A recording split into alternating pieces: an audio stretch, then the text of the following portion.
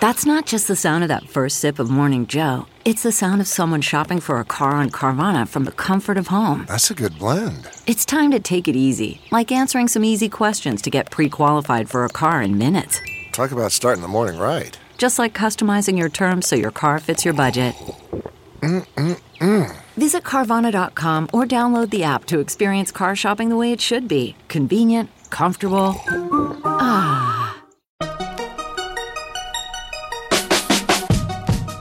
Welcome to the Tech Meme Ride Home for Thursday, November 21st, 2019. I'm Brian McCullough. Today, Google is changing its rules around political ads. PayPal is acquiring Honey for a ton of money. Why have a dash button when you can have a dash shelf? Route puts all of your orders in one place. And I'm afraid I'm calling it Google's original culture is definitively over. Here's what you missed today in the world of tech. Google has announced new political ad rules, limiting the micro-targeting political advertisers can use to only age, gender, and general location categories. Quoting from their blog post on the topic, quote, "Given recent concerns and debates about political advertising and the importance of shared trust in the democratic process, we want to improve voters' confidence in the political ads they may see on our ad platforms. While we've never offered granular micro-targeting of election ads, we believe there's more we can do to further promote increased visibility of election ads. That's why we're limiting election ads audience targeting to the following general categories: age, gender, and general location at the postal code level. Political advertisers can, of course, continue to do contextual targeting, such as serving ads to people reading or watching a story about, say, the economy.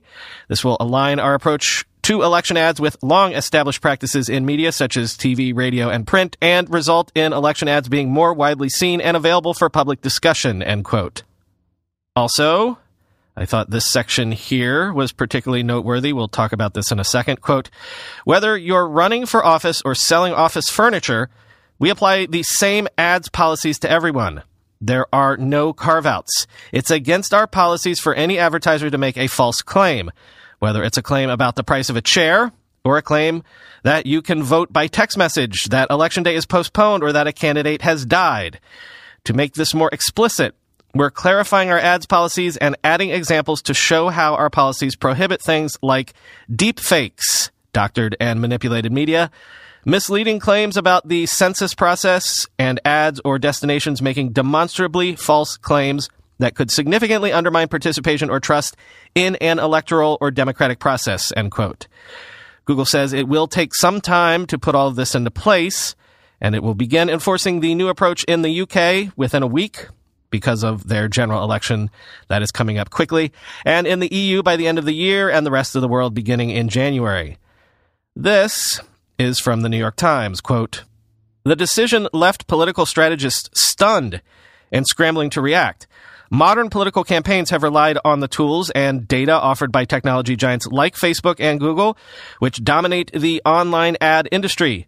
The campaigns have been able to cater different messages for potential voters based on signals such as political leanings, what articles they have read, what videos they have watched, and what things they have searched for.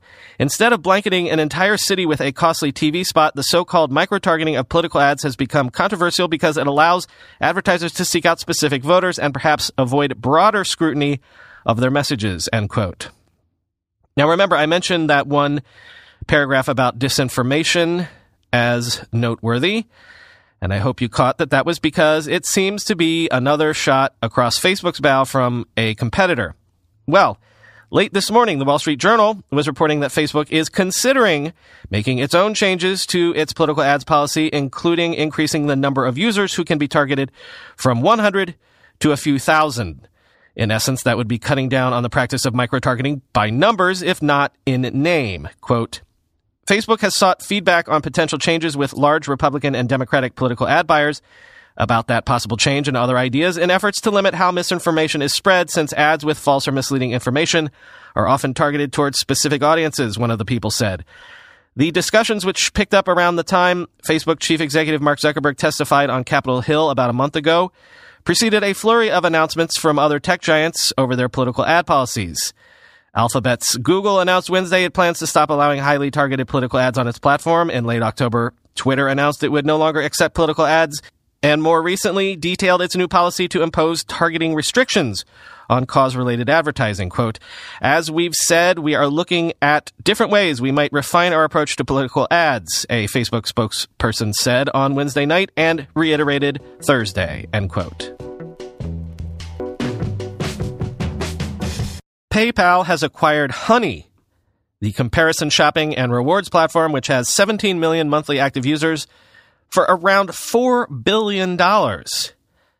I describe Honey as a comparison shopping and rewards platform, but you probably know them best as that browser extension that claims to automatically apply promo and coupon codes anytime you shop online. Quoting TechCrunch, currently, Honey's 17 million monthly active users take advantage of its suite of money-saving tools to track prices, get alerts, make lists, browse offers, and participate in an Ebates-like rewards program called Honey Gold. Its users tend to be younger, millennial shoppers, both male and female. Its browser extension now works across approximately 30,000 merchant websites, including fashion, technology, travel, and even pizza delivery. Last year, Honey publicly shared that its 10 million members had saved over $800 million using its tools. As of today, Honey's 17 million members have saved more than $2 billion to date, end quote. I have to say, this sale is a bit of a shocker for a couple of reasons. First, this is by far PayPal's biggest ever acquisition. PayPal's acquisition of Venmo/Braintree was only $800 million. Also, while it is profitable and claiming to be growing at more than 100% year over year, Honey only does $100 million a year in revenue, and it only raised $40 million in investment money. So I'm not sure how that math gets to a $4 billion acquisition price, but, you know, moves PayPal up the purchase funnel, I guess. And hey, if you're Honey, it's probably hard to imagine a better home to end up with. So congrats to all. If you're mourning the loss of those Amazon Dash buttons, never fear, because Amazon has unveiled a new Dash Smart Shelf, which will automatically reorder items when supplies run low. Yes, when even pushing a button is too much friction for you, Amazon's got you covered. Quote, the Dash Smart Shelf is a Wi-Fi-enabled scale for office supplies. When common supplies like printer paper, pens, or coffee are running low, the shelf can automatically restock them or send a notification to put in a manual order. Amazon envisions offices replete with several of the thin black scales placed in break rooms, supply closets, and other locations. These scales are only an inch tall and come in three sizes: 7 inches by 7, 12 inches by 10 inches, and 18 inches by 13 inches. The device will be available to customers of Amazon Business, the company's marketplace for business, government, healthcare, and educational organizations, next year. Amazon did not say how much the shelves will cost, end quote.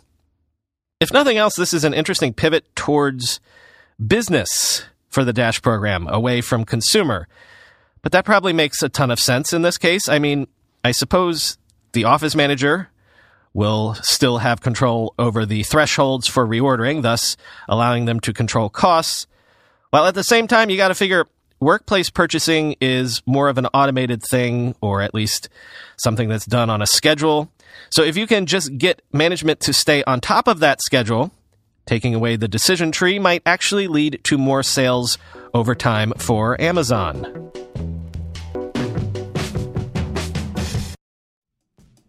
How do you make a password that's strong enough so no one will guess it, and impossible to forget, and do it for 100 different sites, and make it so everyone in your company can do the same without ever needing to reset them?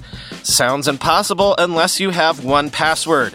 1Password combines industry-leading security with award-winning design to bring private, secure, and user-friendly password management to everyone. 1Password makes strong security easy for your people and gives you the visibility you need to take action when you need to. Companies lose hours every day just from employees forgetting and resetting passwords. And you know that a single data breach can cost millions of dollars. 1Password secures every sign-in to save you time and money. For more than a decade now, 1Password has been on every computer and every phone I've ever owned. Right now, my listeners get a free 2-week trial at 1password.com/ride for your growing business. That's 2 free weeks at 1password.com/ride. Don't let security slow your business down. Go to 1password.com/ride. Shout out to Crunch Labs for sponsoring today's episode. Crunch Labs is a very small team of fun-loving design folks and engineering nerds led by Mark Rober, head engine nerd and former NASA engineer. You have kids? Just ask them who Mark Rober is. They know. Trust me, YouTube science superstar.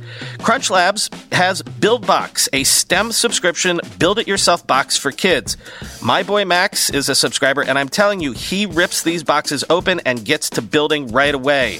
This summer, Crunch Labs is hosting Camp Crunch Labs, where kids get 12 build-it-yourself toys with one shipped every week.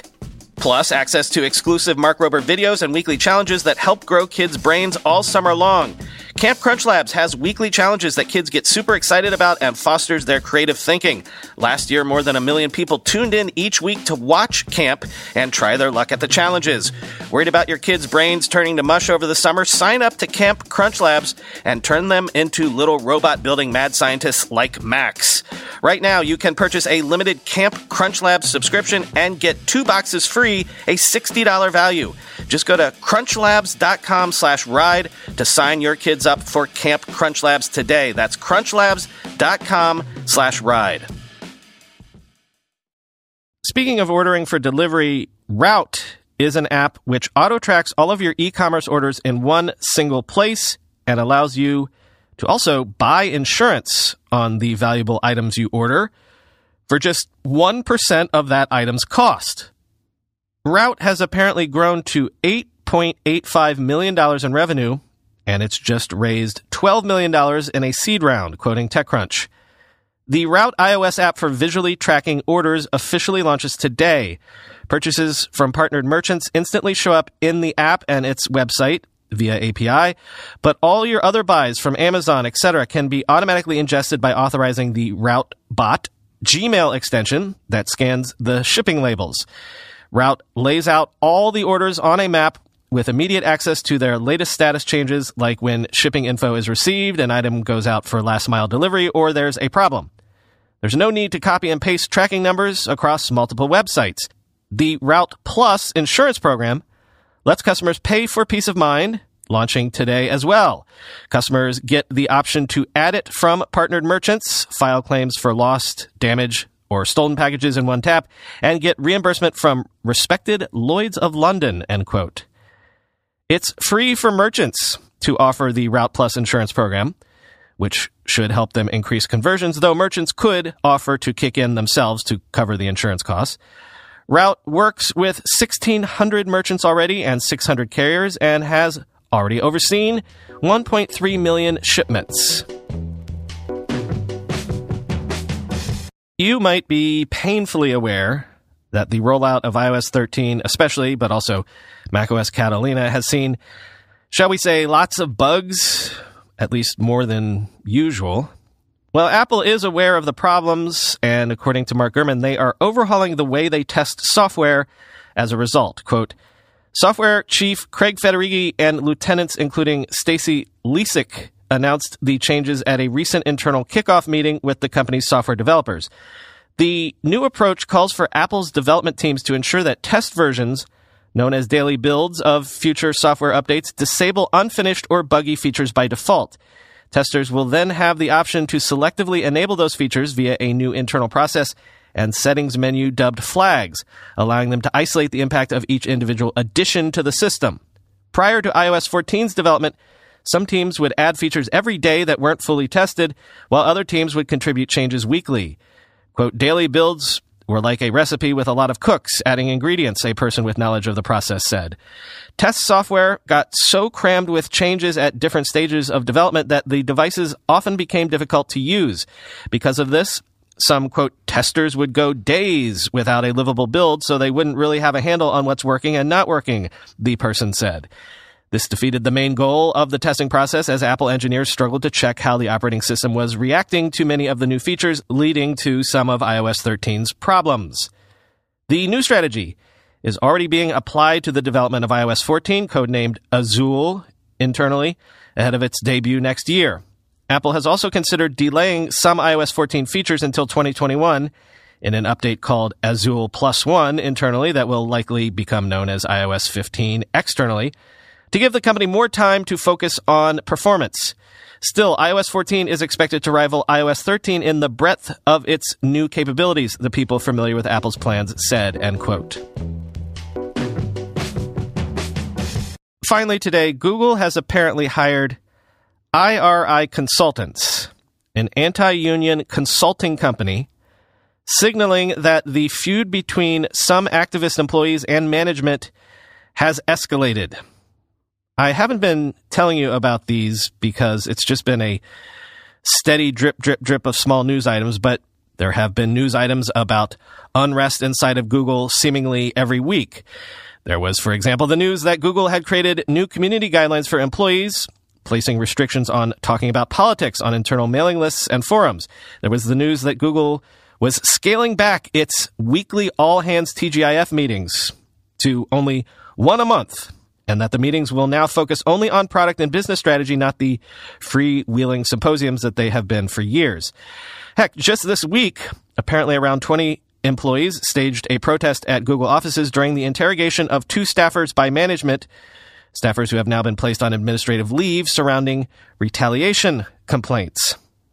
I don't know to what degree cultural unrest like this is just what is happening all across tech these days to one degree or another, or maybe this is just the way things are all across the country at the moment, no matter what your industry.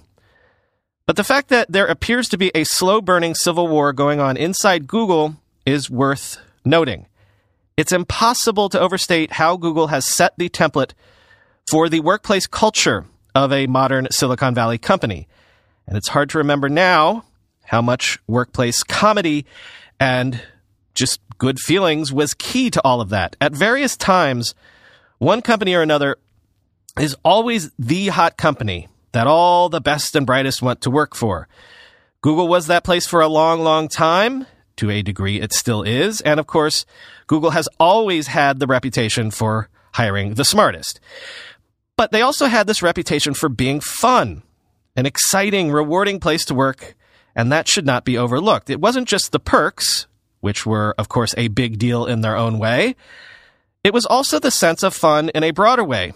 Don't be evil was a way of signaling that Google didn't want to be Microsoft in a moral sense, but also in the sense that Google saw itself in opposition to the widely held belief that Microsoft, in the late 90s and early 2000s, had become a stodgy, bloated, middle management-heavy quagmire of a company, while Google saw itself as entirely different. There was that 20% time. You could ask your manager anything at TGIF. And really, you and your boss, you were all on the same page anyway because you were all just looking to do cool stuff. And that whole freewheeling Silicon Valley ethos that is parodied on shows like Silicon Valley sprung forth from the Googleplex. To one degree or another, I think Google fashioned itself as the place where you never had to leave grad school. You never had to become a stodgy, old, grown-up, either as a company or as a worker, where you never had to feel like it was work at all because it wasn't hierarchical and stodgy and adversarial. To have that now come full circle, to go from that sort of an intended or implied culture to a situation where you have management essentially hiring a union-busting consulting firm because workers and managers have arrived at such an adversarial position is sort of shocking. Again, I'm not saying Google is alone in having these issues or signaling them out for any sort of judgment about them, but I do think we can definitively say, given all of these reports over the last year, that the original workplace culture of Google sounds like it is definitively dead at this point. And because, at least, the popular image of that culture has been so central to tech's image of itself, I think that that is worth pointing out. Episode 501 in the bag. Nothing pithy to share with you today, so I'll just talk to you tomorrow.